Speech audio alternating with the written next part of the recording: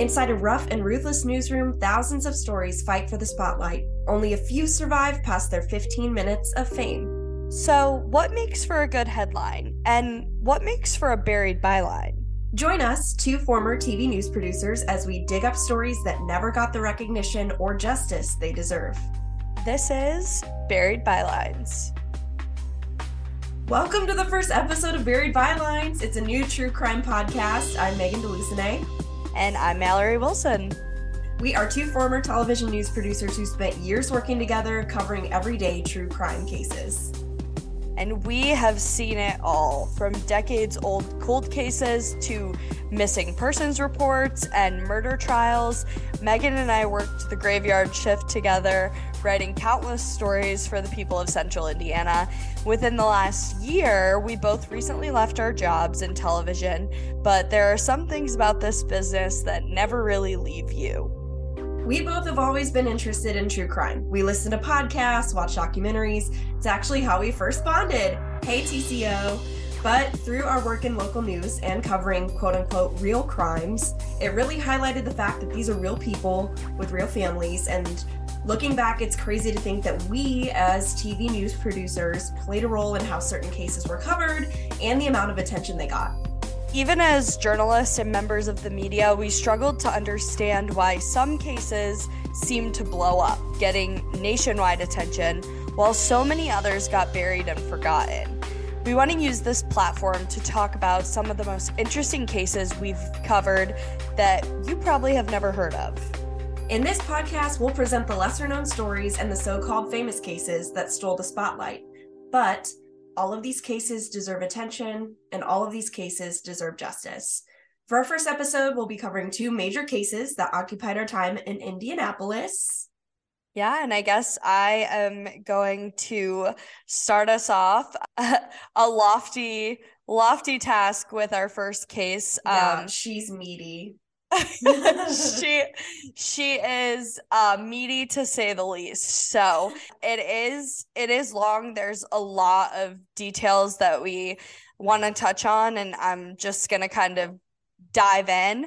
So this case took the national spotlight almost instantaneously. I'm going to be talking about the murders of two young girls in Delphi, Indiana. So this is the case of Abby Williams and Liberty German.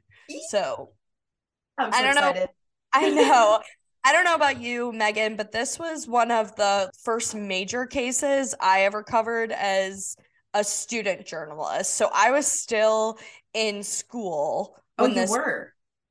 Yes, it was like my last semester at Ball State. I remember all of it happening, and we were covering it in the student newsroom. When I got to Indy for an actual real news job, we obviously kept covering it the entire time that I was there. And the crazy thing about this case is that there are so many twists and turns, and not only that, but the public is brought along every step of the way. Yeah, it was crazy. I remember, so that was probably one of the first big major cases that I experienced in the newsroom. So I was working the assignment desk at the time, and I remember the day before it happened, and I know you're going to talk about this, but they went missing, and we called up to Delphi, and they're like, oh, it's no big deal. They had the day off school. They're probably just at somebody's house. It'll be fine. And then the next day, it came out that they were found, and it was nuts. And I was like, oh my God. So I'm really excited for you to cover this, because it really was one of the first things that kind of sucked me in. Oh yeah, I think talking about those cases that stay with you, I think the amount of stories that I wrote, even when I was researching this and writing it all out, in my head, I was listing off, I'm like, okay, this happened. But then when I was researching, there were things that I even forgot happened. There's just crazy. So much. There was so many different tangents. I got lost in a rabbit hole on the Reddit page, which in itself is a problem. But I was hungry for all that info. The Reddit page. Not the Reddit page. Don't trust the Reddit page. Goodbye, the Reddit page. All right, I will stop talking and let you get into it. Yes, let's jump in. So Right now, this case is insanely active. So within the last few months, an arrest was actually made, and we're gonna get into that way down the line. Yeah. So let's take it back to the very beginning when everything happened. February 13th, 2017. Anyone who was in Central Indiana that day knows how unseasonably warm it was. It was the middle of February, but it was so warm. And on this day, Abby and Libby happened to have the day off from school. Like, wasn't it like a snow day or a makeup snow day? Like they didn't take a snow day. Okay. Yeah, they had like some extra days, like a professional development, something like that. Right. So they had the day off of school, and the girls decided to go to the Monon High Bridge Trail and spend some time out there. And just to give you guys some context about this trail and the area, this is actually a landmark for Delphi. So Delphi is a pretty small town. It's only, I think, less than 3,000 people live in Delphi. Whoa. And I didn't know it was that small. Yeah, I think it was from the 2020 census. There were less than 3,000 people. So this bridge was built in the late 1800s. This is crazy. It's 63 feet tall above the water. What? I know. And they just let children walk on it? Well, not always. So first, but nobody's out there being like, don't walk on it. Sorry, I'm getting ahead of myself, but I'm like, it's okay. I would have been the dumb bitch that walked over it, but that's kind of dangerous. I know. And it was like a thing. So obviously at first, like, when the bridge was built, it was for trains, and it would travel over the creek and do shipments and deliveries and stuff. But in the 1980s, it was abandoned. And so it just became a place people would go to take wedding pictures or senior pictures or go walk on. And I mean, if you look up pictures of the state of this bridge now, I would be terrified to walk. There's no floor, right? It's just the timbers. What's it called? The little pieces of wood that go across. They literally, the planks look like they're holding on for dear life. They are it's terrifying. But the girls, they're 13 and 14. It's a fun thing for them to do. Like I said, Delphi is really small. There's not a ton to do there. And this was a place that people went to hang out. Right. So they go to take a walk on this trail, snap some pictures on the bridge.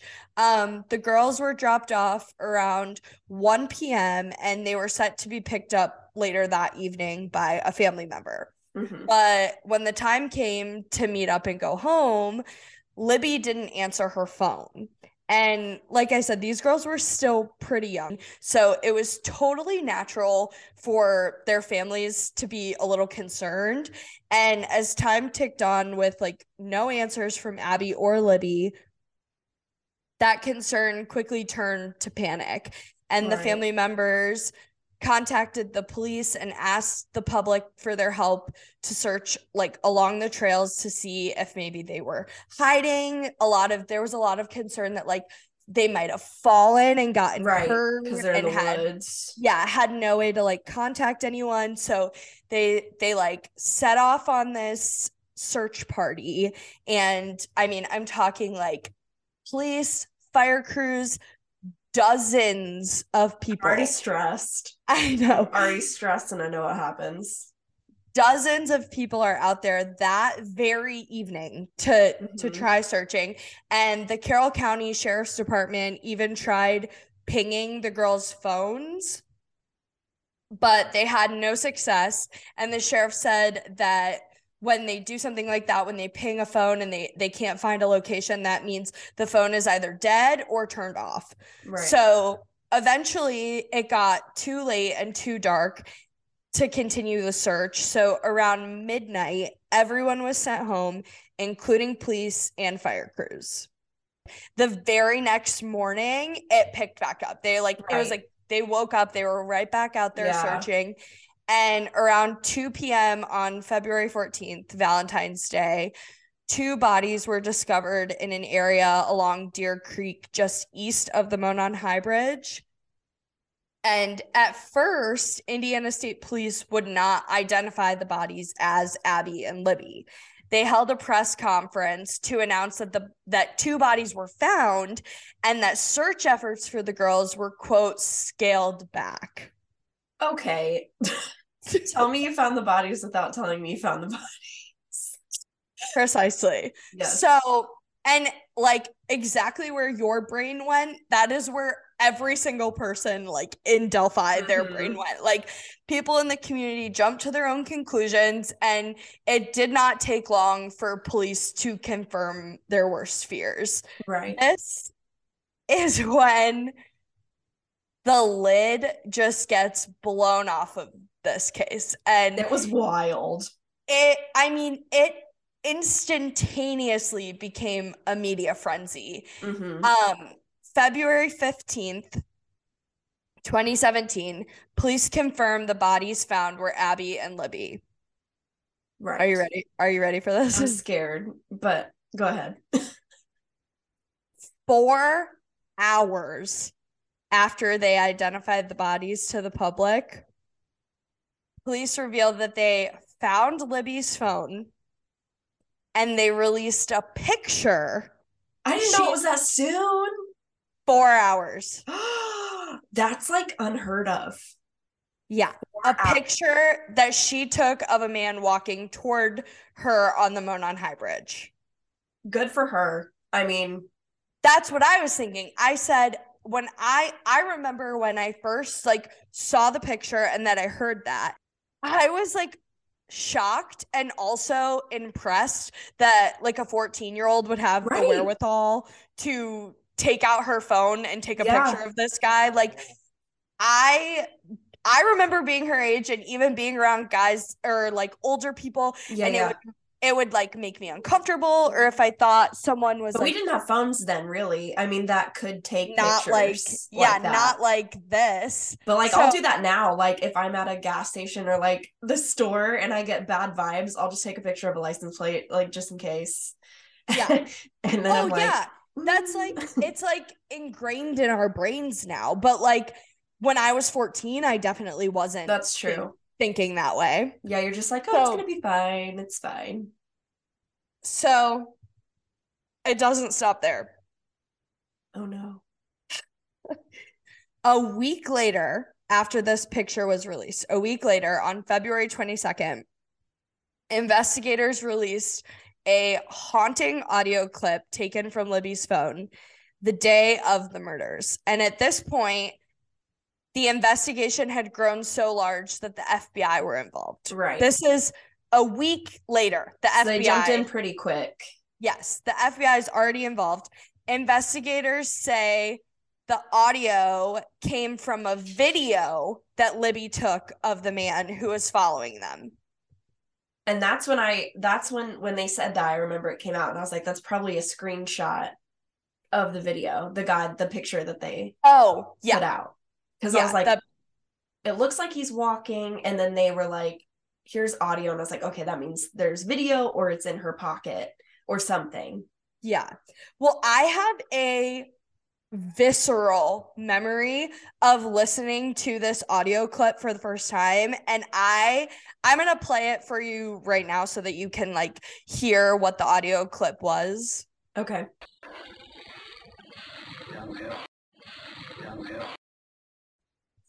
So you can hear a man say something to the effect of "down the hill," which is pardon my French, spooky as fuck. That is like the most haunting thing. And police released this audio clip with the hopes that someone would hear it and be able to identify the man by his voice. I don't know if I could do that.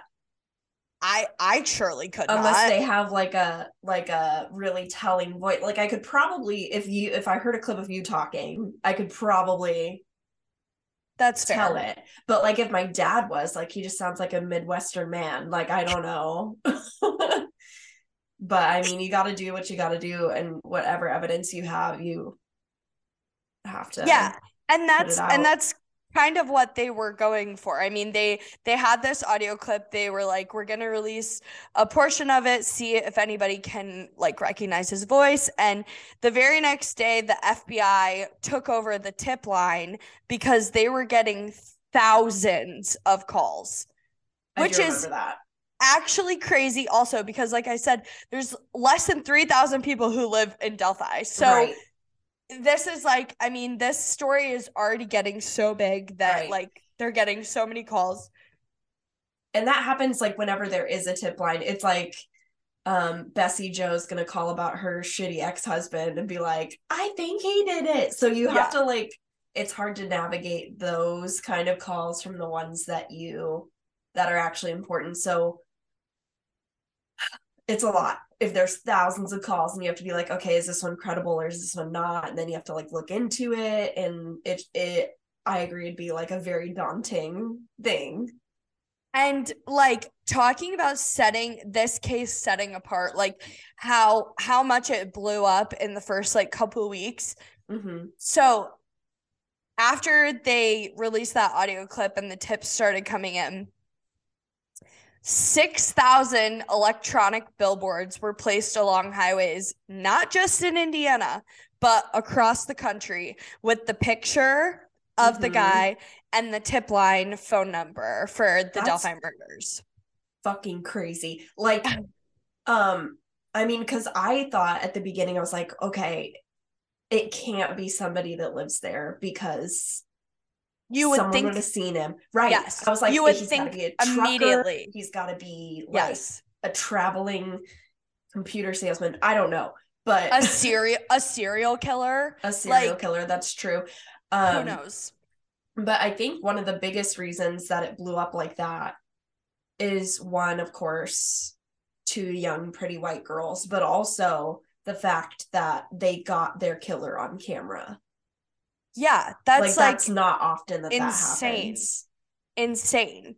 And so they placed these billboards up, and by March 1st, so it happened on February 13th, they were killed, right? Right. March 1st, 2-ish weeks later, the reward for information leading to an arrest jumped to more than $200,000 in Mm-hmm. 2 weeks.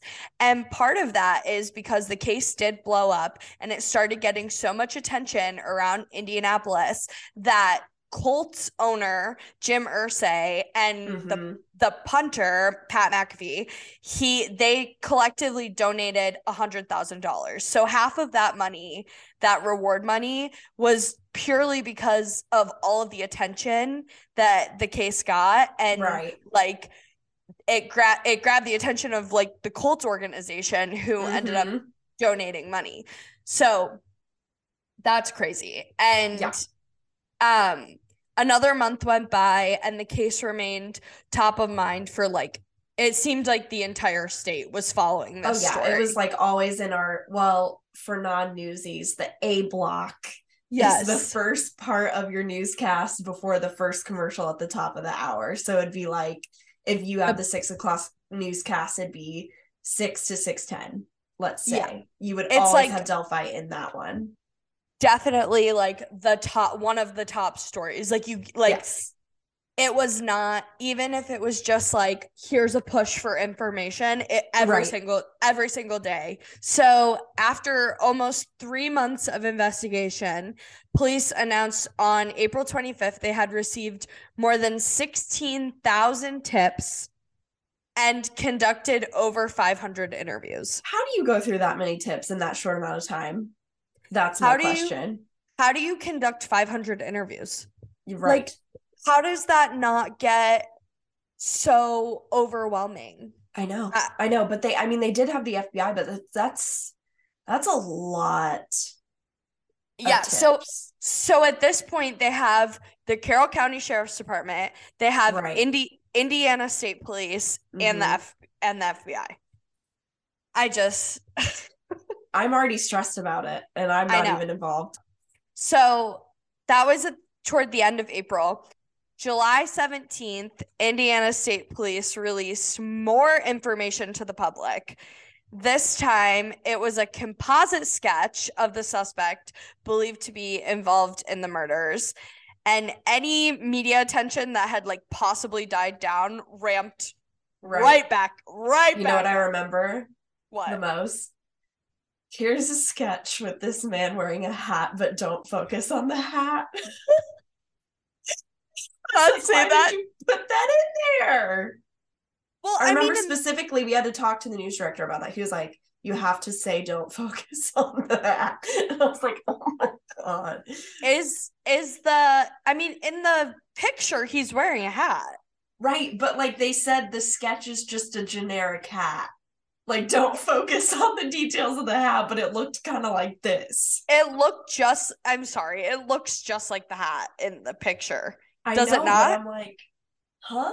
There was a lot of confusion with the sketch. I'll let you get into it, but that was one of the most frustrating things to me. I mean, the sketch is like where things just really blow up because like you have this picture and it gives you kind of an idea of like what the person looks like, their stance, how tall they are, kind of their body build. But when you see a sketch of like what someone's face looks like, that's when you have people getting on Facebook. They're posting pictures of people they know side by side with this sketch. And I'm not even kidding you. It got so bad that Indiana State Police had to release a statement asking people not to post comparisons. Don't do that. Don't fucking do that. They said, don't post comparisons on social media. Sergeant Kim Riley warned that doing this was very dangerous and could put people's lives and families at risk. Yeah. I mean, and like the sketch was, I wouldn't say generic, but I mean, it kind of is like it's generic enough that it could fit any man in the Midwest a little bit. Yeah. Like, so you could be like, that's my cousin. That's my neighbor. The problem too, is like everyone's trying to, there's so much pressure on trying to find this person that solved, people are pulling similarities from like random people and posting it on social media. And it's just like, gossip. You simply cannot do that. No, you cannot. So we're going to jump to September of 2017. Okay. Which is what I like to call the first red herring. There are so many times where things would pop up and it would be like, start circulating that people would think that this person was involved and people would be presenting their own evidence on social media. But this is the first time that police right announced a person of interest in the case. Right. They traveled to Colorado, and this is where we get introduced to Daniel Nations. So Daniel Nations is from Indiana.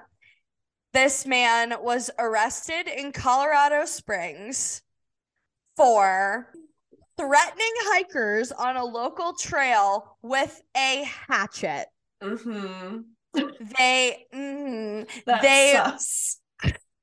Sus. That is terrifying. I know. And police were able to match his car and description to this guy who had been making threats on the trail. Well, come to find out that a man had been shot and killed on that same trail 2 weeks prior. So all of those details coupled with the photos released of Daniel Nations, everybody thought, this is it. This is our dude. Did. This guy, Daniel Nations, he did look a lot. Yeah. So strikingly similar to the composite sketch that police had released. And he had quite the criminal history in Indiana.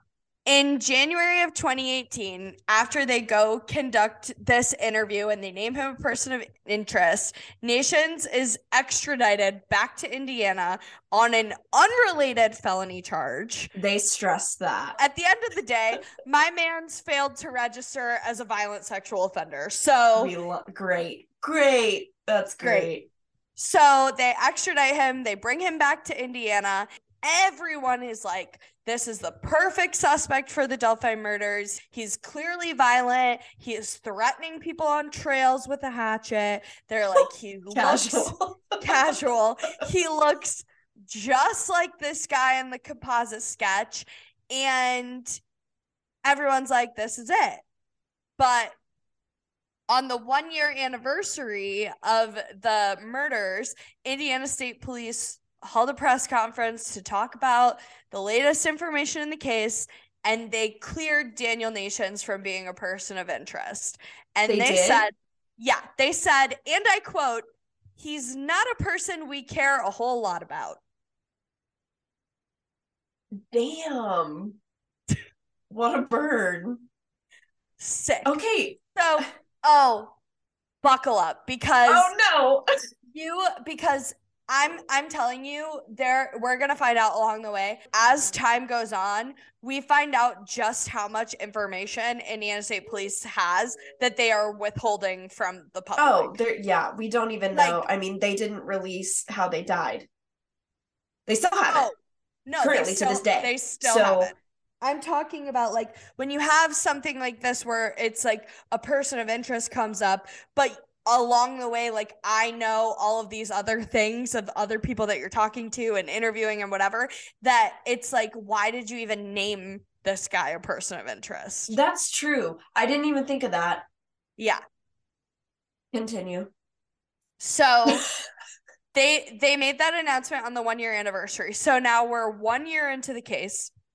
We have a picture of the killer, a composite sketch, and an audio clip of the suspected killer. But we are back to square one. We have no person of interest, no suspect. I was so frustrated. It is frustrating. You and I know that is more public information and evidence than most cases ever see. Correct. We have all of this shit. Why has nothing happened? Yeah. And at the same time, family members are starting to do more high-profile interviews about the case. They're appearing not just on the local news, but on shows like Dr. Phil. And that exposure skyrocketed the number of tips that were coming into police. So great. That's just what they need. They're getting like an overwhelming amount of calls. It just doesn't make any sense because like they're getting all of these tips. They're conducting all of these interviews, but like another year, a whole year goes by without any major updates. So the second anniversary comes and goes without any movement or answers. And it felt like the case might be getting cold, right? Mm-hmm. So then we get to April 22nd of 2019.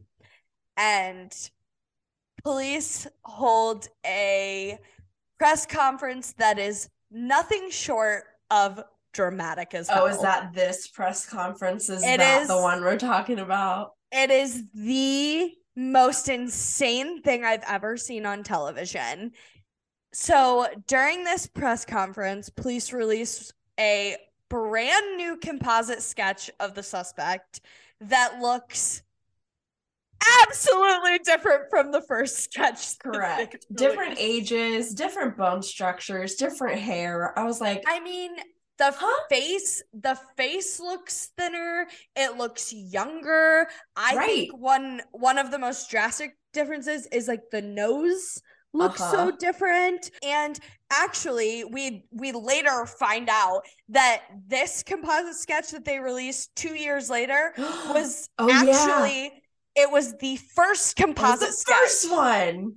It was the first composite sketch that was ever done. But when they released the first composite sketch in 2017, it was actually the second one that was done. Is that so? I don't remember. Is that from two different witnesses? Yes. So they trusted one more than the other and they gambled wrong. I don't really know what the thought process was there. I really don't either, because then I remember we ran both sketches and I was like, this is not helpful. Well, and that's the other thing. So you've got this new sketch. So again, people are posting They're posting side-by-side images. This looks like my nephew. This new sketch was someone that they know, and the Carroll County Sheriff's Department posted on Facebook asking people to stop saying, they literally said, you're ruining innocent people's lives. You're ruining people's lives. Stop. Stop. I fucking said don't do this, and you did it again. Not only that, I also remember, like you said, people were posting the new composite sketch with the old composite sketch back, like, together. And I remember police not wanting people to do that either. And I'm like, yeah, because they're different. These are two different people. I also remember a comment from police of them saying, well, if you overlay the faces of the composite sketch, you'll get like a complete. That doesn't make sense. What is this? They're different ages. I remember the first sketch, it was like 40s to 50s. And then the next one, they said 30s to. They literally said, we think he might be younger and he could fall this wide ass age range of like 21 to like 45. And what then, is that? So I don't remember if it was the first one or the second press conference, but they said he does not have blue eyes, right? Do you remember that? Yes. Oh my God. Wait, I do. Right. Like they have to have DNA then, because how else would they know that? Or unless the witness was like, I'm pretty sure it wasn't blue. Yeah, I totally forgot about the eyes. There's just so many weird things that the police dropped. So during this presser, so they released the sketch, but that's not the only thing they released. They also released a short video of the man walking on the Monon High Bridge, along with a slightly longer audio clip. Slightly. It's literally like 0.01 seconds. 1 second longer. But I'm going to play that for you now. Guys. Guys. Guys. The main reason police released these extended clips were to give the public a better idea of how this man looked and sounded. So in the video, it appears the man walks a little bit slower. He might have a limp. And I remember police saying, like in the press conference too, it was so spooky. They're like, pay attention to how he walks. Look at how he carries himself. It was just so, it made me feel icky inside. It was major ick. And one of the biggest takeaways from this news conference, you get even more public information. You get a video. So we have this picture, the still image. Now we have a video of him walking. We have a longer audio clip. We have a new composite sketch. We have all of this and nothing still. That was so frustrating. But we get all of this information, and still the craziest part of this press conference. What am I forgetting? Is Indiana State Police said that they believe the killer is from Delphi and could still be living in the community. Didn't they say something like he could be in this room? I'm going to play a clip of Indiana State Police Superintendent Doug Carter and the like message that he gave to the room, because it is truly one of the most chilling things that I have like ever heard. To the killer who may be in this room. We believe you are hiding in plain sight. For more than 2 years, you never thought we would shift gears to a different investigative strategy, but we have. We likely have interviewed you or someone close to you. We know that this is about power to you. And you want to know what we know. And one day, you will. Can you believe? I remember that. I remember watching it live. Because I think we worked the night shift, so we should have been asleep, but I knew that the presser was going to happen, so I stayed up and watched it, and I was like, oh. Yes. My because God. the press conference happened right during the noon show. Okay. Yeah. So I definitely either set an alarm to wake up or I just stayed awake. First of all, that's like one of the most insane messages I've ever heard. A police officer directly talking because that wasn't for us. No. It was not for the public. It was for the killer. And I mean, it did what it needed to do. Yeah, it did. The impact of that statement was so insane, but the downfall to it is every single person in Delphi was fucking terrified. That's true. I mean, like, talk about putting the community on edge. Like, they were That's true. So I didn't even think about scared. that. I remember we interviewed people that day. They didn't even know what to say. It's crazy to think that something like this would happen in your small town.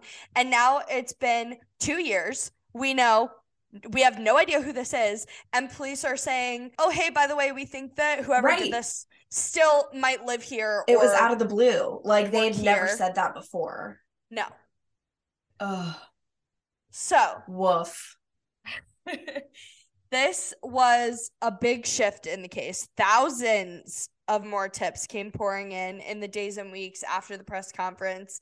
And as police continued their investigation, the Delphi community did everything that they could to honor the girl's legacy, which, I mean, they really don't have anything else they can do. And they don't want the case to go cold. They want to keep talking about these girls and they want some sort of positivity from this. So they come together and they raise money to build a memorial park in Abby and Libby's name, which also included softball fields, which both the girls played softball together. There were also events like food drives, and there was a memorial fund in their name. And family and community members, they were just trying to do anything they could to talk about it. And that's a good way to keep their memory alive. If you know somebody who's a victim of a crime, just doing events like that and making sure you contact media, let them know, hey, this is happening on this date. It'll keep your story up there, especially weekends are slow usually. Yeah. So if you have it on the weekend, definitely make sure to let your media outlets know. And you're kind of just doing whatever you can do, because I don't know how much police were talking to the family about the investigation. I have no idea, but I do know that one of the biggest advocates for this case is Libby's older sister, Kelsey, who she actually decided to dedicate a lot of her time to advocating for this case. And she attended things like CrimeCon, true crime conventions. After she graduated from Ball State, she started studying forensic science at Purdue. She's a badass. She's so fucking cool. And in an interview with People magazine, she said that she literally started taking forensic classes just in case she happened to learn something new that detectives working on her sister's case may not have thought about. Wow. That's amazing. It breaks my heart that to feel so helpless that you're like, I'm literally gonna do anything I can. Literally anything you can. Yeah, that would be tough. Crazy. Another year passed, and the 4-year anniversary was approaching with no arrests made. It seemed like another year would slip by, but then in December of 2021, police announced a possible break in the case, and this one really threw everyone for a loop. I remember the day that we got this press release, and I was like, what the hell is this? Investigators issued a brief press release about a fake social media account they were looking into. Oh, yeah. Yes, they're looking into a fake social media account. We want any information that has to do with it. And by the way, this somehow is connected to the Delphi murders. I was so shocked when they did that, because I was like, you're going to lay that on us in a little teeny press release? Yes. No.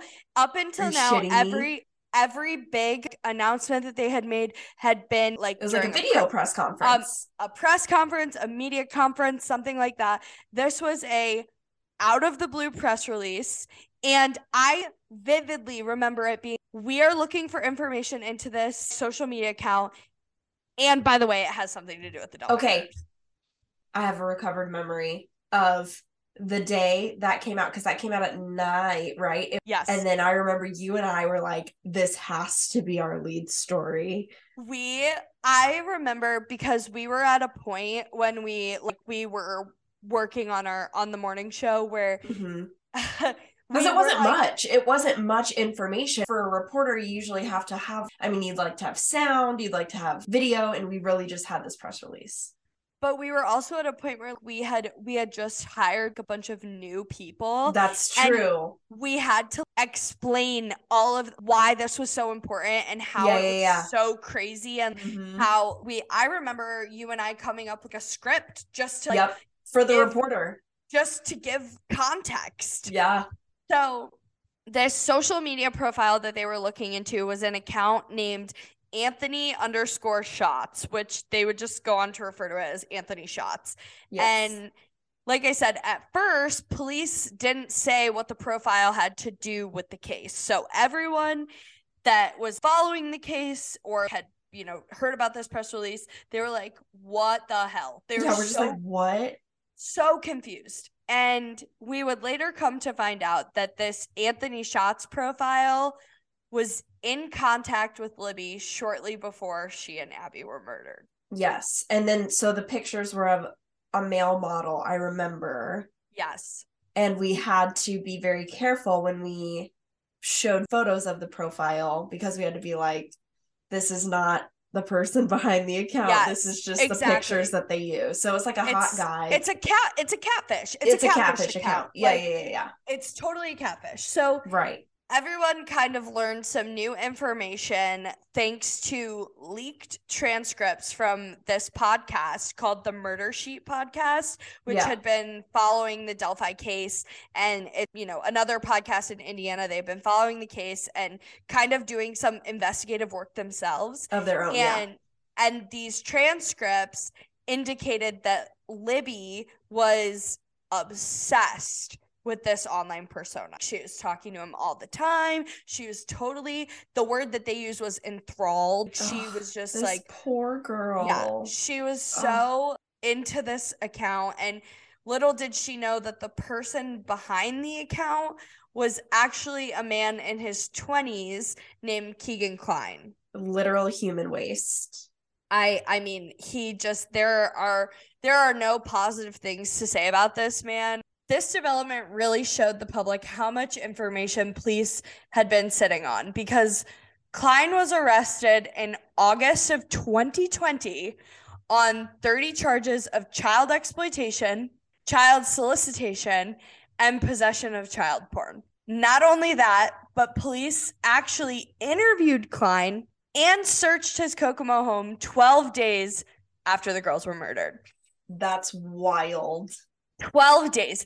12 days. I was thinking about this because, I mean, obviously police held on to this account. They knew within 2 weeks that Libby, they had her phone. They knew that she was talking to him, whether that be on Instagram or Snapchat. We know that the last pictures of Abby and Libby were from their Snapchat account. They posted pictures to their Snapchat stories. It was on their story, yeah. Yeah, on the High Bridge. And again, these teenagers, when their friends had found out that they had gone missing, they had taken screenshots of the last pictures. How did they know to do that? How do you think to do that? That is so smart. So police were able to have these screenshots of the last known pictures, and those are all time-stamped. So they were able to have that. They clearly knew within 2 weeks that she was talking to someone, but they wait until 2021 to start asking the public for information about this profile. Yeah, it is frustrating as a member of the public, but I do get, you don't know who has access to that account. Oh, so you there don't. Could be more than one person You involved. don't, and let's talk about that. Okay. You don't, and let's dive in. Court documents revealed that Kline admitted to creating the fake profile, and he was using it with images of that male model. So he was pretending to be This someone poor else. guy. I know, who just looks, honestly, the male model who we use pictures with looks just like a sweet little baby. Like and I feel really bad for him. But I know. Klein used this account to meet with underage girls in person and to solicit nude photos from underage girls. Trash. What a trash human. A waste of fucking space. Actually trash.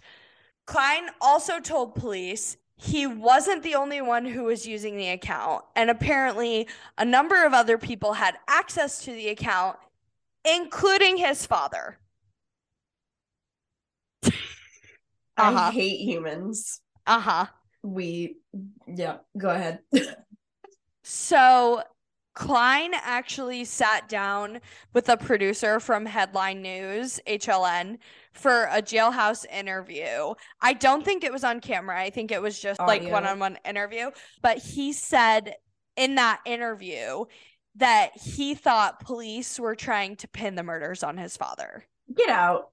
What is happening? Go fuck yourself. God. When you think that it can't get any crazier, this is insane. So it's like, here's another crazy thing. Yeah. And a break like this only led to people to jump to more conclusions about who was responsible. Now people are thinking that Klein, because he was behind this account and the account had been talking to Libby before she died, people are trying to connect the dots there. But Klein has never been publicly named a suspect or charged in connection to the Delphi murders, and the same goes for his father. There's so much we don't know. There's so much we don't know. So much we don't know. And that is as of right now. Maybe down the line, something else happens. I mean, I have no idea. Clearly, they're investigating it. We have no idea what the potential is behind that. But as of right now, neither of them are considered a suspect. The more I think about it, I'm like, it could just be a coincidence that they were talking to this account. Yes, he could have solicited like nude photos, but like that doesn't necessarily mean that they're the people that be another shitty person in this world. That has nothing to do with how they were killed. He could have just been grooming them and nothing happened yet. Yeah. As you mentioned earlier, officials have never released a cause of death for Abby and Libby. And according to a redacted search warrant, there were no visible signs of a struggle or a fight. In that same I didn't know that. Yeah. In that same warrant, police also said there was a large amount of blood lost by the victims at the crime scene. And I want to mention a few other details that we kind of found out along the way from either a police report, court documents. The fact that the video taken on Libby's phone, where they pulled those audio clips and the images from, it's 43 seconds. Shit. We, the public, we've seen 3 seconds. 3 seconds. We've seen or heard about 3 seconds of that. Okay, that's what I've always thought. The reason they haven't released the whole thing, and this is just my speculation, I think that she recorded him for a second, got bad vibes, and kept it recording and put it in her pocket. I wouldn't be surprised. That's just my opinion. I wouldn't be surprised because, and I'm going to kind of go into, I still have two crazy. It's a crazy case. There's so much. 2 crazy talking points to go on. And yes, we'll talk a little bit more about the video coming up. But according to the documents from police, they said that the girls' bodies appeared to have been moved or somewhat staged. Right. They also had mentioned that there were articles of clothing that were found nearby. They didn't really elaborate on that, but we do know that some sort of DNA and physical evidence was recovered from the scene. An FBI agent said that fibers and unidentified hairs were taken from the crime scene. That gives me a little bit of hope to know that there's some sort of physical evidence. I know, but aren't fibers and hair, hasn't that been a little bit like discredited? I mean, hairs. It can add to the circumstantial. I guess if you get a root or whatever. Yeah, I guess it just depends on what sort of. They didn't elaborate and say like there's so much unknown. I know.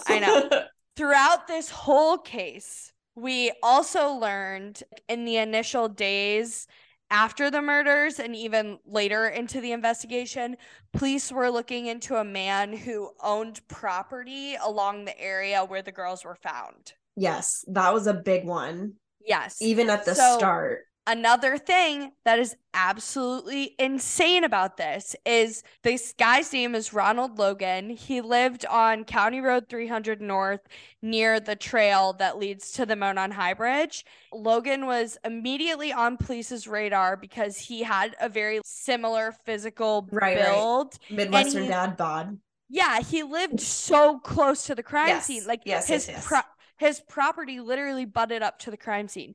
So they kind of already were keeping an eye on him. But what's super crazy is that he actually took reporters on, I guess, sort of like a walk and talk through his property to the crime scene. So How soon after? Oh, in the days after. So yeah.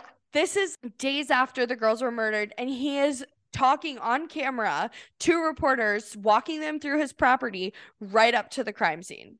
That's wild. Yeah, and he's like giving people tours, and he also told them he had lived on that property for 50 years, and he said that he couldn't fathom how the girls would have reached that area. That gives more credence to they were moved. Because I remember where they were found, I think the searchers had searched that spot or close to it the day before. Yes, you are correct. And the thing about this is, so he's jumping to talk to media, he's talking to police, and what's one thing that we know is it is not uncommon for criminals to try and get involved in police investigation. Yes. So this really stood out to police, on top of the fact that Logan's home was later searched because he had violated his probation. He wasn't supposed to be driving, and he had been caught driving. So officials went to his house. They issued a search warrant. They found multiple weapons in his home, including a handgun. And knives. Awesome. And the search warrant also revealed that Logan had lied about his alibi the day the girls were murdered. So he told police that a friend had come to pick him up around 2 p.m. to go to an aquarium store in Lafayette, Lafayette's like 25 minutes away from Delphi. And did he have fish? Girl, I don't know. Why the hell are you going to an aquarium store? Sorry. That's what he told police. He said he was going to an aquarium store in Lafayette. And the next morning, Logan contacted a family member asking them to corroborate his story with police, saying he said he didn't return home until about 5:30 that evening, but during that home search, police found a receipt from February 13th with a checkout time of 5:21. So he said he got home around 5:30. They find this receipt that's timestamped at 5:21, but it's 25 minutes away from... Right. So it's not adding up. And this puts his whole timeline into question and just kind of makes him even more sketchy. Right. On top of that, cell phone tower data showed that his cell phone was in Delphi in the area of the Monon High Bridge Trail on the afternoon of February 13th, which in the area is like relative because obviously there's a bunch of different cell towers or whatever. Yeah, and his property butts up to the Monon Trail. So it's like he could be at home, but they said that a text message that he sent from his phone around 8 p.m. Police say that the location data on that text shows that he was likely outside the perimeter of his residence and in the proximity of the murder scene. Oh, we don't like that. Not a great look. Not a good look. Nope. FBI agents and other police entities still have their speculations about Logan's possible involvement in the homicides. However, no physical evidence has ever been released linking Logan to the murders. And Unfortunately, there's a good chance that we may never know if he was involved because Logan died in January of 2022. He was also never named a suspect or charged. So we've heard compelling evidence for 3 possible men. How do we get to where we are today where there's an arrest in the case? I don't fucking know. Well, I'm going to take you along. I'm going to explain All right. it to you. Sounds good. So I will say this is kind of the point in this investigation where you and I are no longer following this story in a newsroom. That's true. This is the first thing that's happened in this case that we have not been working for, right. like working the Which case. Which is crazy.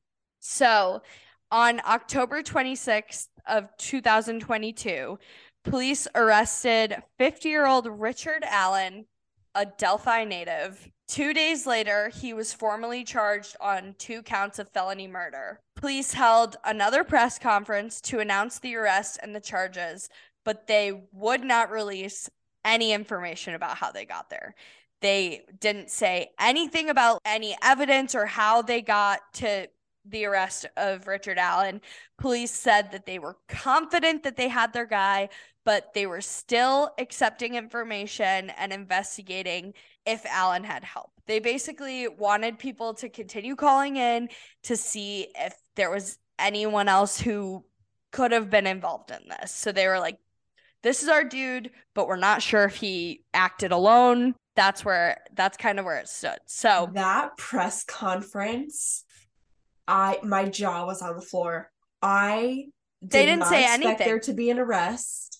No. It came out of nowhere. And then the lack of information that they gave. Obviously, they arrested and charged him. So they had they have enough evidence for a probable cause affidavit to arrest him.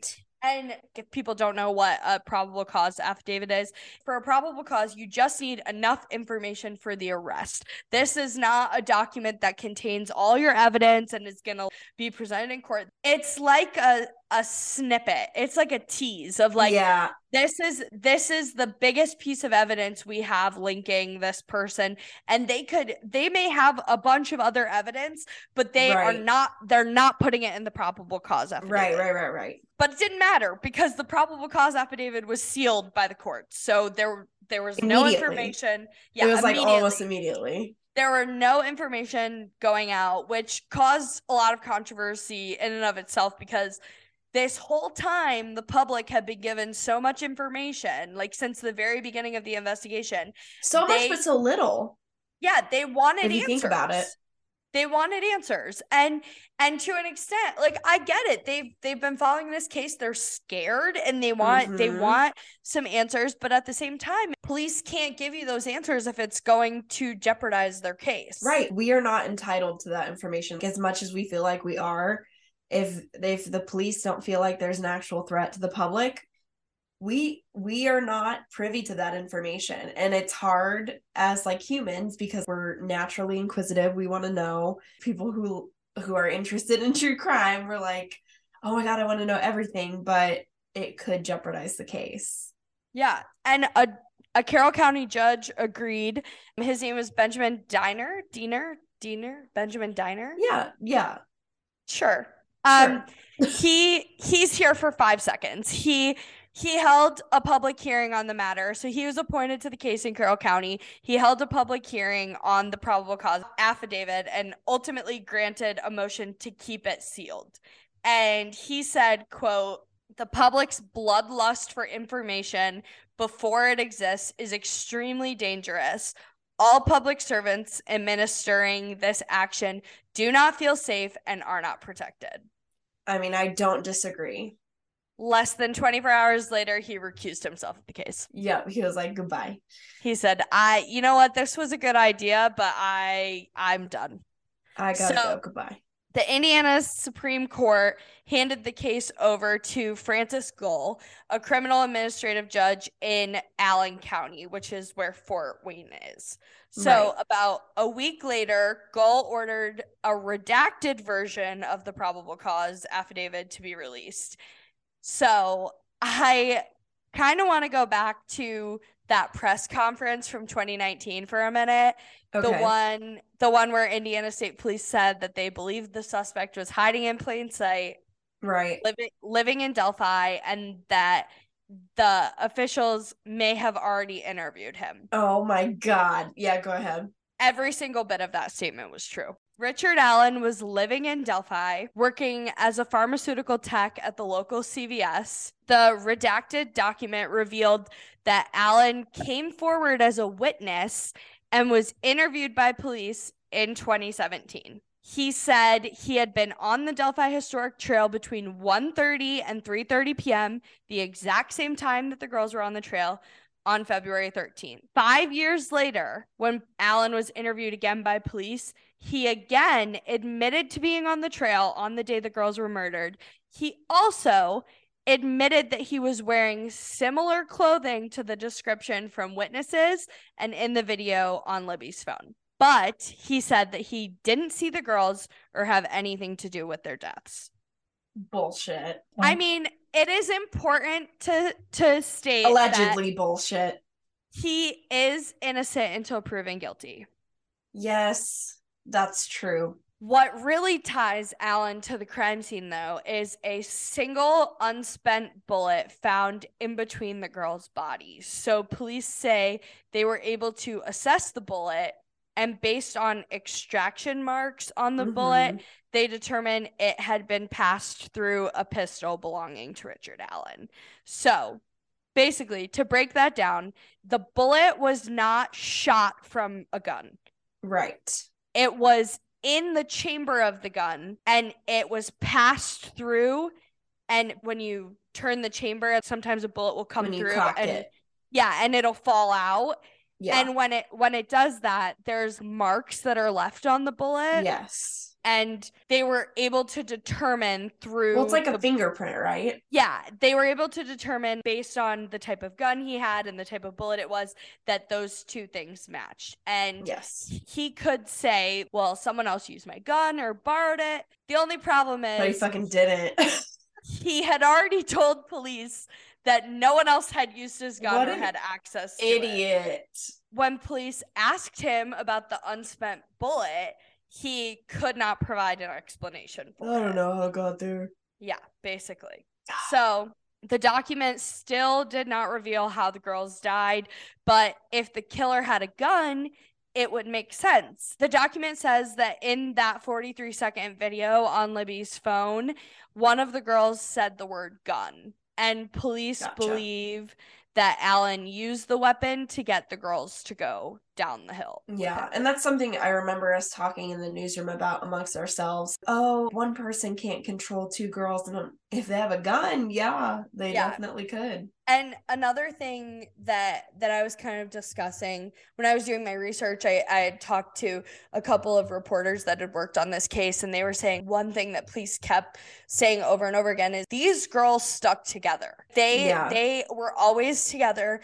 They, even in this terrifying time, I wouldn't want to leave my best friend. Right. This is so scary. Why would you, in your mind now, you think, why wouldn't you try to run or whatever? But you don't want to leave the other. Yeah, you don't want to leave your friend. Also, this guy has a gun. That's scary. So when this redacted document came out, it kind of seemed to me that some people were disappointed with the details, but I actually think that it was a bit meatier than we expected. I think we got a lot of nuggets of information. I think so. We learned that a witness who was driving along 300 North, that's the same road that Ronald Logan lived on that backed up to the trail. The witness said she saw a man walking away from the Monon High Bridge covered in mud and blood. Mm-hmm. And she also said he was wearing a blue jacket and jeans, just like the man in the video that Libby took. And admittingly, from Richard Allen himself, a similar outfit to the one that he was wearing that day. Because he told police he was wearing a similar outfit to the guy in the video. I can't believe that he's pleading not guilty. According to the affidavit, police concluded that Allen was the only male adult in the area that day, and that by his own admissions, it made him the prime culprit of these crimes. And police obtained the clothes and the weapon in question for further testing. The trial itself is set for late March, but that will likely get pushed back. I think it's fair to expect a media circus around this trial when it actually does begin. To me, I think that the defense team is going to have an uphill battle with this case. It's such a big case that it will be nearly impossible to find a fair jury, and there are just too many people who have been following it and have information about the crimes. The case was actually moved out of Carroll County. It's going to take place in Allen County, where the presiding judge, Francis Gull, is located, and that is also where the jury pool will be selected. So that is where things are right now. I know that's a ton of information, but those are the high-level details and the most important things that I wanted to hit on to really show. It's a crazy case. Yeah, and how this case became the nationwide media frenzy that it is now. And there's a guy who's arrested and charged with the murders, but there's so much up for discussion. Could there be more arrests? Right, and the Anthony Schatz profile, how does that does it? Does it tie in? Does and it? Are we ever gonna find out how they died? Is that going to come out in trial? I mean, police said when they would talk about it, they would describe how brutal, they would say it's a brutal murder and all this stuff. Are we ever going to find out exactly how they were killed? There's never been any information about, were they assaulted?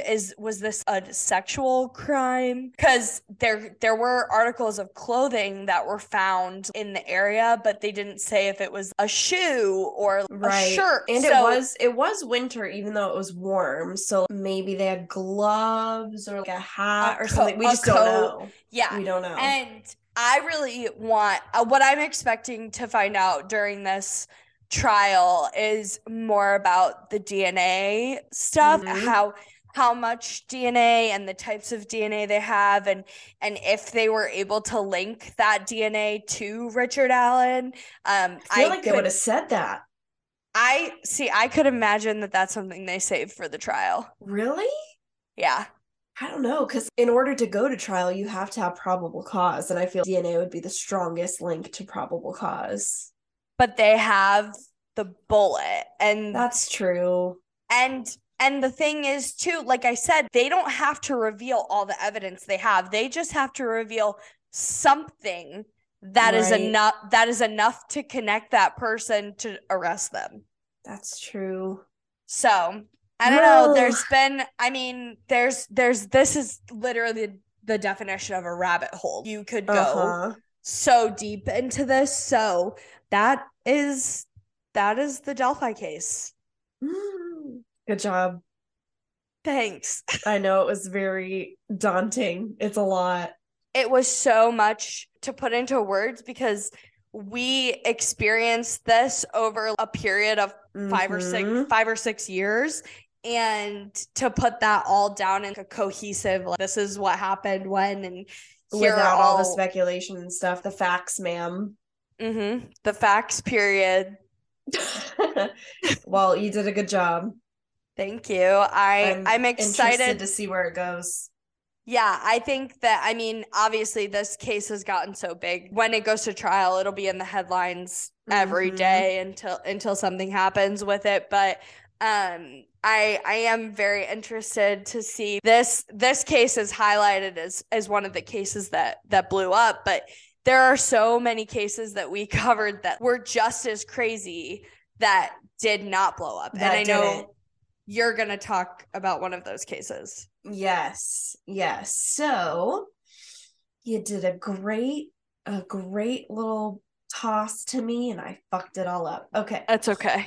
I'm going to talk about a case that happened 3 months before the Delphi murders. Okay. It was in Indiana. So it happened in Flora, a small town in Carroll County, which is the same as Delphi. It's barely larger than 1 square mile, the whole town, with a little over 2,000 people. So similar size. Yes, a similar size, similar type of area. So it was the early morning hours of Monday, November 21st, 2016. when a duplex with 2 apartments on East Columbia Street caught fire. Police were dispatched around 4 a.m. 29-year-old Galen Rose, the tenant, made it out of the home. Her 4 daughters were still inside. I was talking to you about this, which is crazy. So just today, the day we're recording, which is February 2023, Fox 59 News, CBS 4 News in Indianapolis shared the dash cam video of one of the officers that responded to the fire. 6 years later. 6 years later. God. And that's crazy. And I watched it today, and it was very intense, very emotional. It's just crazy to think that it's been 6 years and we're just now seeing this. With the Delphi case, what did you say? It was 4 hours later. We had a still image. So that was 4 hours after their bodies were identified, but it was 2 days later. 2 days later. So just like a short time after. Yeah. So we're talking 2 days and six years. Yeah. To compare. So I didn't have the words when watching this, but the camera is fixed in the vehicle pointing through the windshield. The officer, Carroll County Deputy Drew Yoder, was wearing a microphone. So the dash cam footage shows just like a fixed point, but you can hear his microphone when he's moving and when he goes into the house. So I actually did a lot of editing today. You can hear it. You can hear it when he goes in the house. Yeah. Yep. Oh shit. I know. It's intense. So this dash cam footage gave us a more detailed timeline of events. So it was a lot of things that I didn't put together when I did the notes for this a couple of days ago. So we'll kind of break down what happened here. So according to Fox 59, Rose said the family of 5 spent the day previous grocery shopping. They came home, ate dinner, went to bed around 10 p.m. the night before. Rose told Fox 59 she was woken up by intense smoke, which I can't even imagine. Like, no. So the girls were upstairs. Their bedroom was upstairs. Rose was in her bedroom on the main floor. Okay, so she woke up by smoke. I might be jumping the gun. You're good. Did they have smoke alarms? That we'll get into. Okay. Yes. Okay. So Rose said she tried to run up the steps, got halfway, had trouble breathing, and then she ran out of the house to get help. One of her neighbors was actually the person that called 911. So that 911 call happened at 3:35 a.m. So in a small, sleepy town, 3:35 a.m., it's shocking. So witnesses told the Indy Star, which is a newspaper in Indianapolis, that Rose, the mom, stood outside the house that night in her nightgown, yelling to her children. 11-year-old Kiana Davis, 9-year-old Kiara Phillips, 7-year-old Carrielle McDonald, and 5-year-old Connie Welch. They said the 4 little girls were inside screaming for their mom. Oh my God. So it's brutal. When you watch I haven't watched this dash cam image. When you watched it, can you hear them? I don't think so, but it was so chaotic. There was just so much going on, and I don't think I'll ever forget watching it. So if you, the listener, decides to like watch this, just make sure there's a little trigger warning. You hear a lot, and it's very, very intense. So Officer Josh Dissinger with the Flora Police Department arrived on scene first, just seconds before Officer Yoder. The time is 3:36 a.m. In the dash cam video, you can actually hear Rose, the mom, screaming for her kids. So that's one thing you can hear. And it's heartbreaking. Like, I can't even imagine. I can't even imagine. And she told the officers the kids were upstairs. Witnesses, neighbors, also said they saw flames and heavy smoke coming from the home with visibility of only 1.5 feet from the floor. So it was already... What? Yeah, it was already raging by the time first responders got there, and by the time I assume Rose woke up. So yeah, you're woken up from a deep sleep and you're just like, what is happening? So here's an interesting fact that I didn't know until listening to the dashcam video. So apparently the layout of the stairs was weird. Not weird, but like not standard. So you're at the bottom step, there's a longer flight up from the ground, then a sort of square landing, and then a second shorter steps up at an angle. So it's like an L? Yes. So it's like an L. So that was kind of like, it was hard for the officers to understand where the girls were. So were they upstairs? Yes. The girl's bedroom was upstairs. The mom's bedroom was downstairs. Got it. Okay. So Officer Yoder got to the landing. He was overcome by smoke, ran back out. He then radioed for more help, drove to the Flora Fire Department, which was not yet on scene, but the department's building is 24 seconds away from the house. Shut up. Is that actual Yeah. mapped out? Yeah, you can time it in the dash cam video. Oh my God. I know. But I mean, by the time Rose woke up, it was pretty intense. So the time now is 3:38 a.m. Officer Yoder is also a volunteer firefighter, which is amazing. I can't even imagine this guy. So he drove to the fire department, got into his fire gear, and was back in his patrol car in less than a minute, ready to get back into the house. So he's a police officer and a volunteer firefighter. This man does it all. I know. Oh my God. I know. I didn't write this down, but in the video you can hear him almost like throwing up because the smoke. Oh. He was struggling. Like the smoke was bad. And you can kind of see it better in the second half of the dashcam videos. First half is when he first gets on scene. The second half is when he goes back to the fire department to get his gear and then go back. Wow. Yeah, it's crazy. So that he gets back on scene 3:40 a.m. At 3:42, both officers are back in the house. They're crawling on their hands and knees. Times 3:45 a.m. An emergency officer down call goes out. You can hear alarms saying lack of oxygen. They're beeping. Oh, shit. So now there's 4 little girls in the house and 2 officers that firefighters have to try to get out. How long had they been in the house already? The officers got in there at 3:42. At 3:45 was when the officer down call came out. So 3 minutes, and there's so much smoke that they are having a hard time breathing. Yes. And the girls have been in there for how long? I mean, since at least 3:35. So it's been they've been in there for 10 minutes under those conditions. And grown men are struggling to breathe. Yeah. Ugh. I know, it's horrible. That really puts it into a perspective that I'd never heard. That's why the Fox 59 and CBS 4 did a really good job. They broke it down by time. Okay. So that was really eye-opening to me. Just watching the dashcam video, it's crazy. So by the time the officer down call comes out, Officer Yoder's patrol car is kind of facing towards the house. So you can see the smoke. You can see black smoke coming out of the windows, coming out of the front porch. And then in the split second, it just bursts into flames. There's flames coming out the window, flames coming out the door. Oh my God. It's intense. I have nothing else to say other than, oh my God. I know, it's so intense. On the dash cam video, remember the microphone is on the officer in the home. So you can hear glass breaking, you can hear crawling around, and it sounds like a tornado. The flames, oh yeah.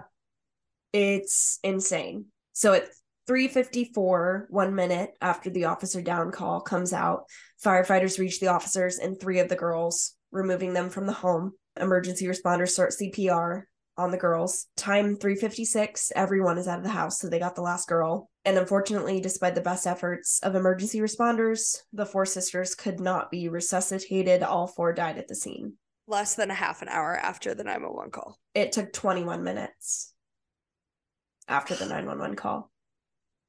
Which, honestly, to me, that seems fast. That seems fast, but when you watch the dash cam video, it feels like forever. Yeah. But I mean, this is an 11-year-old, a 9-year-old, 7-year-old, and 5-year-old, and all 4 dead. So did they announce that in the scene? Did they say anything about, because obviously the mom was there. Was this happening in front of her? Yes, and that was one of the most heartbreaking things in this dash cam is you can hear the mom the whole time. I bet she lost her shit. She did. She was screaming, I would lose my shit. She was wailing. She was pleading with the officers, please get my girls out. Did she say, did she even try to go upstairs? Yes, and get she them? went in. She tried to go up. The smoke was too intense, and she ran back out to get neighbors, to get help. So she was airlifted to the hospital for her injuries. The 2 officers that went in multiple times were also hurt trying to rescue them, but they were unable to reach them. They were taken to the hospital as well. All 3 recovered. That happened, and in the newsroom, we kind of ran it as what a tragedy this happened, because nothing came out yet of the cause, and there wasn't a ton of information. So that happened in November. In January, there was some major movement in the case. Investigators at the Indiana State Fire Marshal's office determined the fire was an arson. So intentionally set.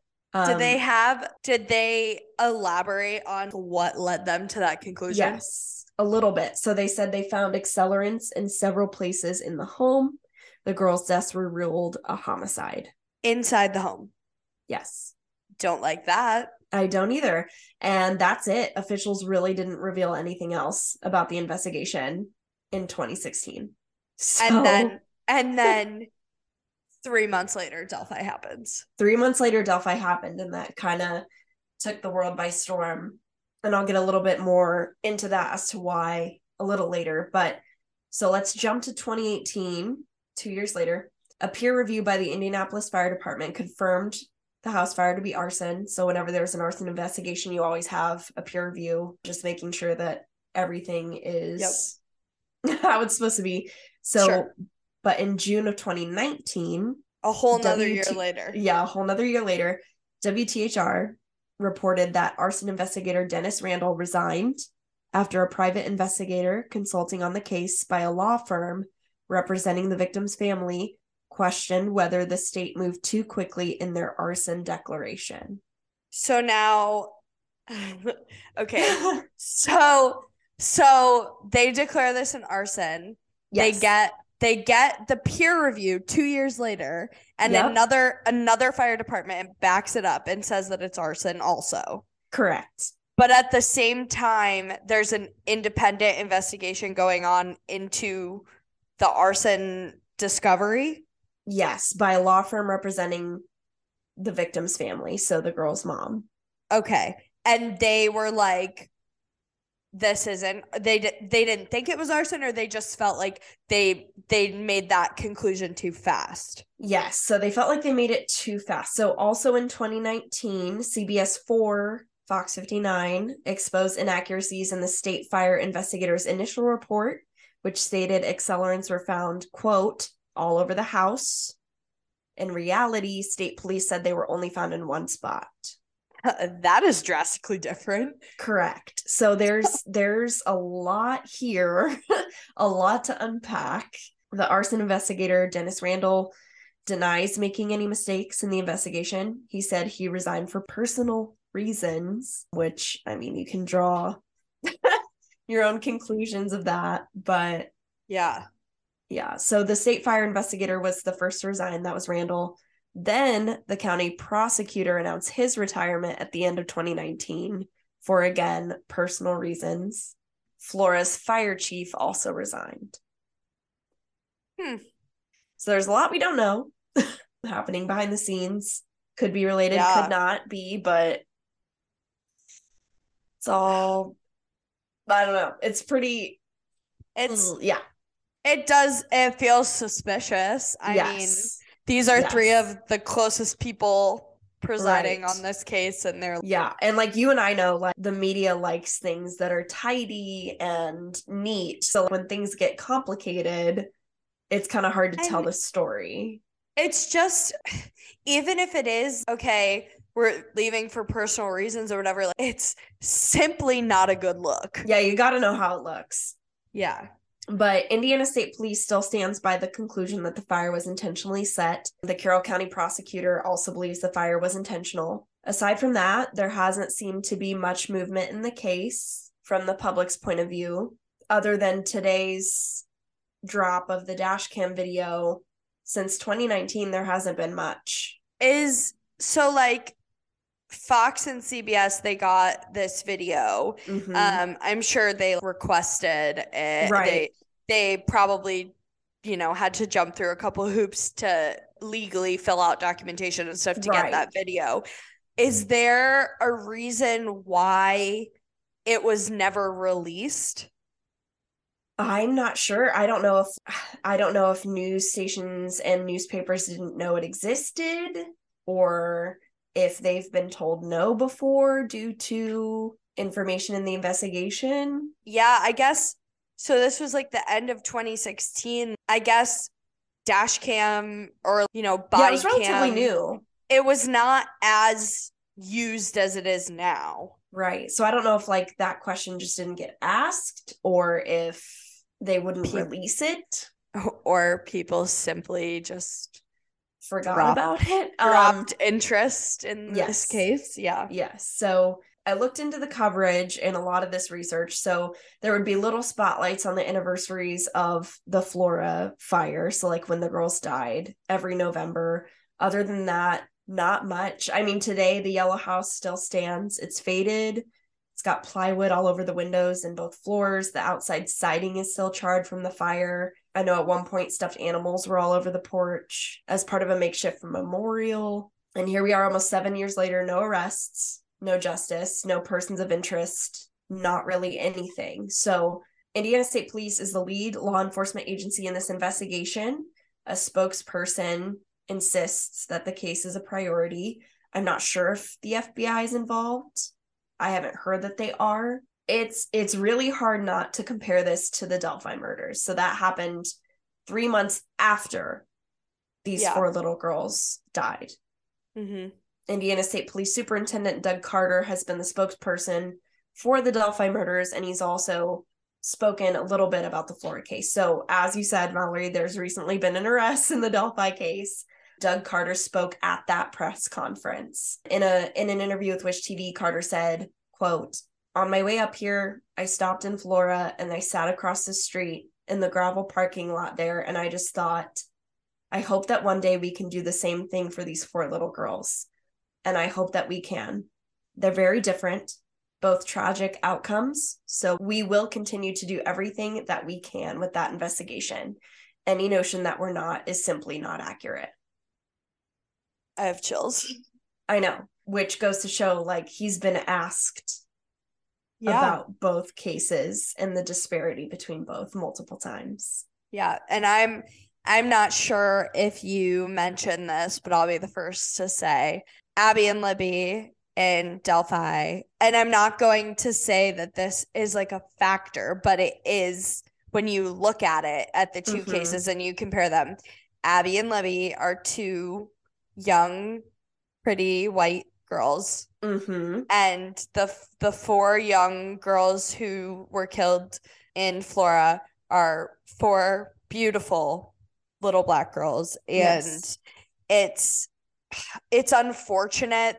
It's so unfortunate that that happened 3 months before Delphi, because I do think that had that case been given a little more attention, there may have been more progress in it.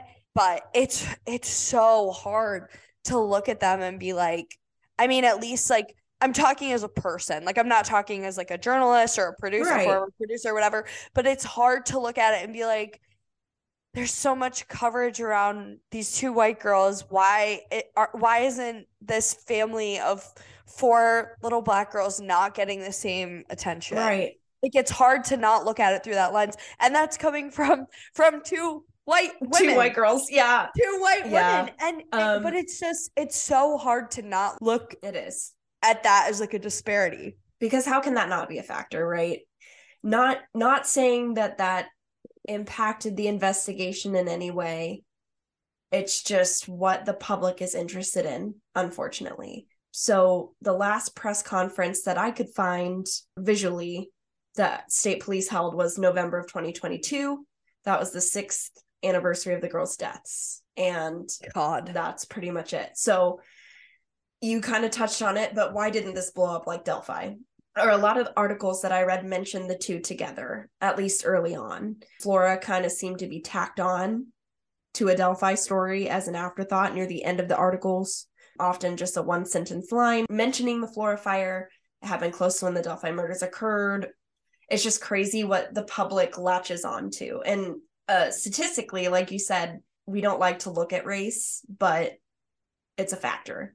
Yeah. So the Delphi murders quickly gained national attention. Authorities held news conferences, conducted interviews, leads poured in, the reward money for information climbed, like you said. So in Delphi, the reward sits close to $250,000. In comparison, the reward to the Flora fire is $5,000. That For is some reason, unreal. Delphi seems to trump Flora. And to be fair, we do have a lot more evidence available to us in the Delphi case. We have that video, we have audio, we have sketches. You and I know that those things are what producers, journalists, news anchors love to have. That can decide what makes the leading story of the night or the year. I'm also thinking about these two cases are in the same county. Mm-hmm. There's no way that some of the police officers who are investigating Flora didn't get pulled to go investigate Delphi. I'll get to that. Don't you worry. Like, there's no way. Yeah. So all of the things that we've said, that doesn't mean Abby and Libby don't deserve the coverage. It means we need to do better. We need to advocate for all victims of tragedy, not get stuck on certain victim types. We need to have the same interest in Kiana, Kiara, Kiriel, and Connie as we do Abby and Libby. That's a big reason. I know you and I started this podcast, aside from our interest in true crime, how it happens. We want to help the victims of violence and their families have better success in getting coverage of their cases. So more coverage equals more pressure on law enforcement agencies to solve the case, more eyes on the case, which could lead to more information. One of the things that I thought was really interesting in this case is the NAACP voiced its concerns in 2017 about how officers were handling the Flora house fire investigation. They asked why more had not been done in determining who set the fire, why family members weren't being included in the investigation. There were even suggestions of a cover-up, which state police deny. Superintendent Doug Carter also denied the accusations that the lack of developments is about race, saying, quote, "Even the inference that it's about race is so very wrong. It's never mattered to me and never will." And I do believe that. I believe that. Yeah, I would like to go on the record saying that I think that Doug Carter is a good dude. Like, I think like just watching him over the years handle Delphi and Flora and other cases, I just think like you can tell he cares so much.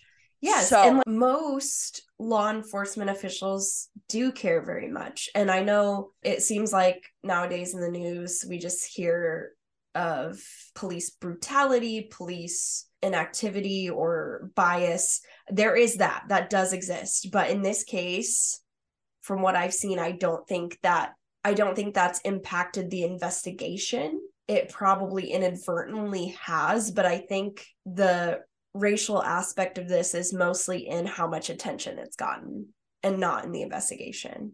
Yeah. I'm like struggling because I feel like you've given me the whole meat and potatoes of this case. That's all we have. There's really not much. There was never this whole time. There's never a person of interest, any suspects, anything announced. They have no idea who could have done this. No, and I mentioned this to you before we even started recording. Like, I wanted to get both cases are on ISP's website, and like the information for the Flora case versus what's on there for the Delphi case is laughable. Like the two I pulled up the Flora document and it's like half a page. Yeah. Again, I do understand we have a lot more, at least from what the public has been given, we have a lot more evidence in the Delphi case. Like, there's a lot more information that is public. So in the defense of news outlets, especially local ones, the racial aspect is a question that has been asked. And the disparity is a question that state police get asked. So why is there such a difference in public responses to the Flora arson and the Delphi murder case? So during a press conference in 2019, Doug Carter said his office really needs to sit down and speak to the whole family, as well as Rose, their mother, about the days leading up to the fire. He said they have not been invited to do so, but that was in 2019. And that invited? And that's what ISP is saying. Invite, like, I I'm know. sorry, are I victims know. supposed to invite police to talk to them? Like, that's their jobs. I'm I confused know. by that Yeah. wording. So I mean, there's a lot that we don't know, and I don't want to speculate, but Maybe he means more of it wasn't an inviting maybe, atmosphere. maybe Like I they didn't feel welcome right. talking to the maybe But something like that. I don't know. that disconnect could again be due to race because historically minorities and police don't have a great relationship. So That's true. it might take police taking the initiative. I don't know if they haven't or if they have. It's just outside perspective looking in. So when asked about the difference in public responses to these cases, Carter said, they're very different. Quote, it's because we don't have access to the whole family. We have to sit down and have unfettered, completely transparent conversation with everybody that has access to the home for the weeks, months, and days up to the day when those 4 beautiful girls were killed. That's why. End quote. So I don't know if there's some family members that are not being completely honest or if police haven't taken the initiative. It's very much he said, she said at this point. So that's tough. And that's just it. Like, and that's literally just it. Like, I know. So one thing that is similar in these two cases, the Delphi and Flora, the public's opinion of how the Carroll County Sheriff's Office is handling the investigations. So many are frustrated with the lack of information. So I know in Delphi seems to be a lot of information, but it doesn't make sense completely. sure. And like it seems like the information they do choose to release doesn't relate to other facts in the case. Like I think in the Delphi case, a lot of people are frustrated with explanations of the case, and then in the Flora case, just literal lack of information. I get it. It's hard as a member of the public to not know all the details, but like we were talking with Delphi, it's to protect the integrity of the case, the investigation. So something you and I talked about before, the public has no right to the information unless it pertains to public safety, in my opinion. Yeah. Yeah, no, I agree 100%. So I have no right to specific details of an investigation as much as I want to know. It's not for me. It doesn't involve me unless the police have reason to believe that I'm in danger or the public's in danger. So in this case, how can you help? So authorities are asking the community to call the Indiana State Arson Hotline. If you have any information, that's 1-800-382-4628. Callers remain anonymous. Police are offering a reward of up to $5,000 for information that leads to an arrest. As a former journalist, my advice to the family and to the community members that want to keep this case alive is to just keep asking questions. Keep reaching out to ISP. Keep reaching out to local news outlets to get coverage. Just keep talking about it. Something to know, you asked about the smoke detectors a little earlier. Yeah. I didn't forget you. So Rose and her attorney filed a civil case against the landlord in Hammond, Indiana for not having working smoke detectors in the house. Rose was renting. Yes, Rose was renting. The suit alleges that Rose complained about a lack of working smoke detectors, non-functioning electrical outlets, and non-locking doors in the home before the fire. So you can't see me, but my mouth is like wide open. I know. So the suit also includes a product liability claim against Whirlpool and Sears over a range appliance in the home. So I don't know if that's where they think the fire started. Yeah, I was gonna say, did they ever determine like where the fire started? I think at one point they might have said the kitchen, but I don't know if they've officially said that. Yeah. I feel like I read that somewhere.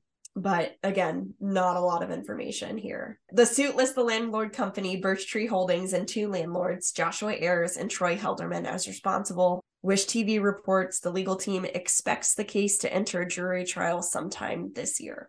Oh, shit. So these trials could be happening around the same time also. And that's literally all that I have in this case. And to have 4 little girls killed intentionally. Yeah. And not having any information at all, pretty much, is baffling to me. It's actually like staggering I know. to think about. The fact that the dash cam video came out on the day we were recording. Yeah. And I'm really hoping that because there's, I don't want to say like a sense of finality with Delphi, but because it's going into the trial phase and Right. it's less of, at least right now, it's less of they're looking for someone and more of like they're maybe they can focus on. Yeah, they're in the criminal justice system. Maybe now with this, I mean, the video, you said it's crazy. It's very sad. Yeah. And it's very sad. I'm hoping that with that video out there now, that maybe it'll gain some more attention. I hope so. Just because like those little girls deserve justice, and whoever can intentionally do that to anybody, regardless of age or intention, that person's still out there. It's so scary to think about that people who do stuff like this and they're not caught, that they're just out. Be just walking chilling around. Yeah. We did it. We did it. We did it. Hopefully it recorded. It says that it's still recording right now. But what if the audio didn't work? I'll kill myself. Same. Our first and only episode. But thanks for the 3 people that have probably made it this far. I know she's gonna be a long one. She's gonna be girl. She's gonna be hefty. She's chunky. As former journalists, we want to give credit where credit is due. For this episode, I got my information on the Delphi case from Indiana State Police, Fox 59 and CBS 4, WRTV6, WTHR, Wish TV, and lawandcrime.com. And I got my information from the Journal and Courier, WTHR, Fox 59, CBS 4 News, The Indy Star, WIBC, and Wish TV. You can find a complete list of all of our sources in the show notes. Please make sure to check them out. Bye! Bye!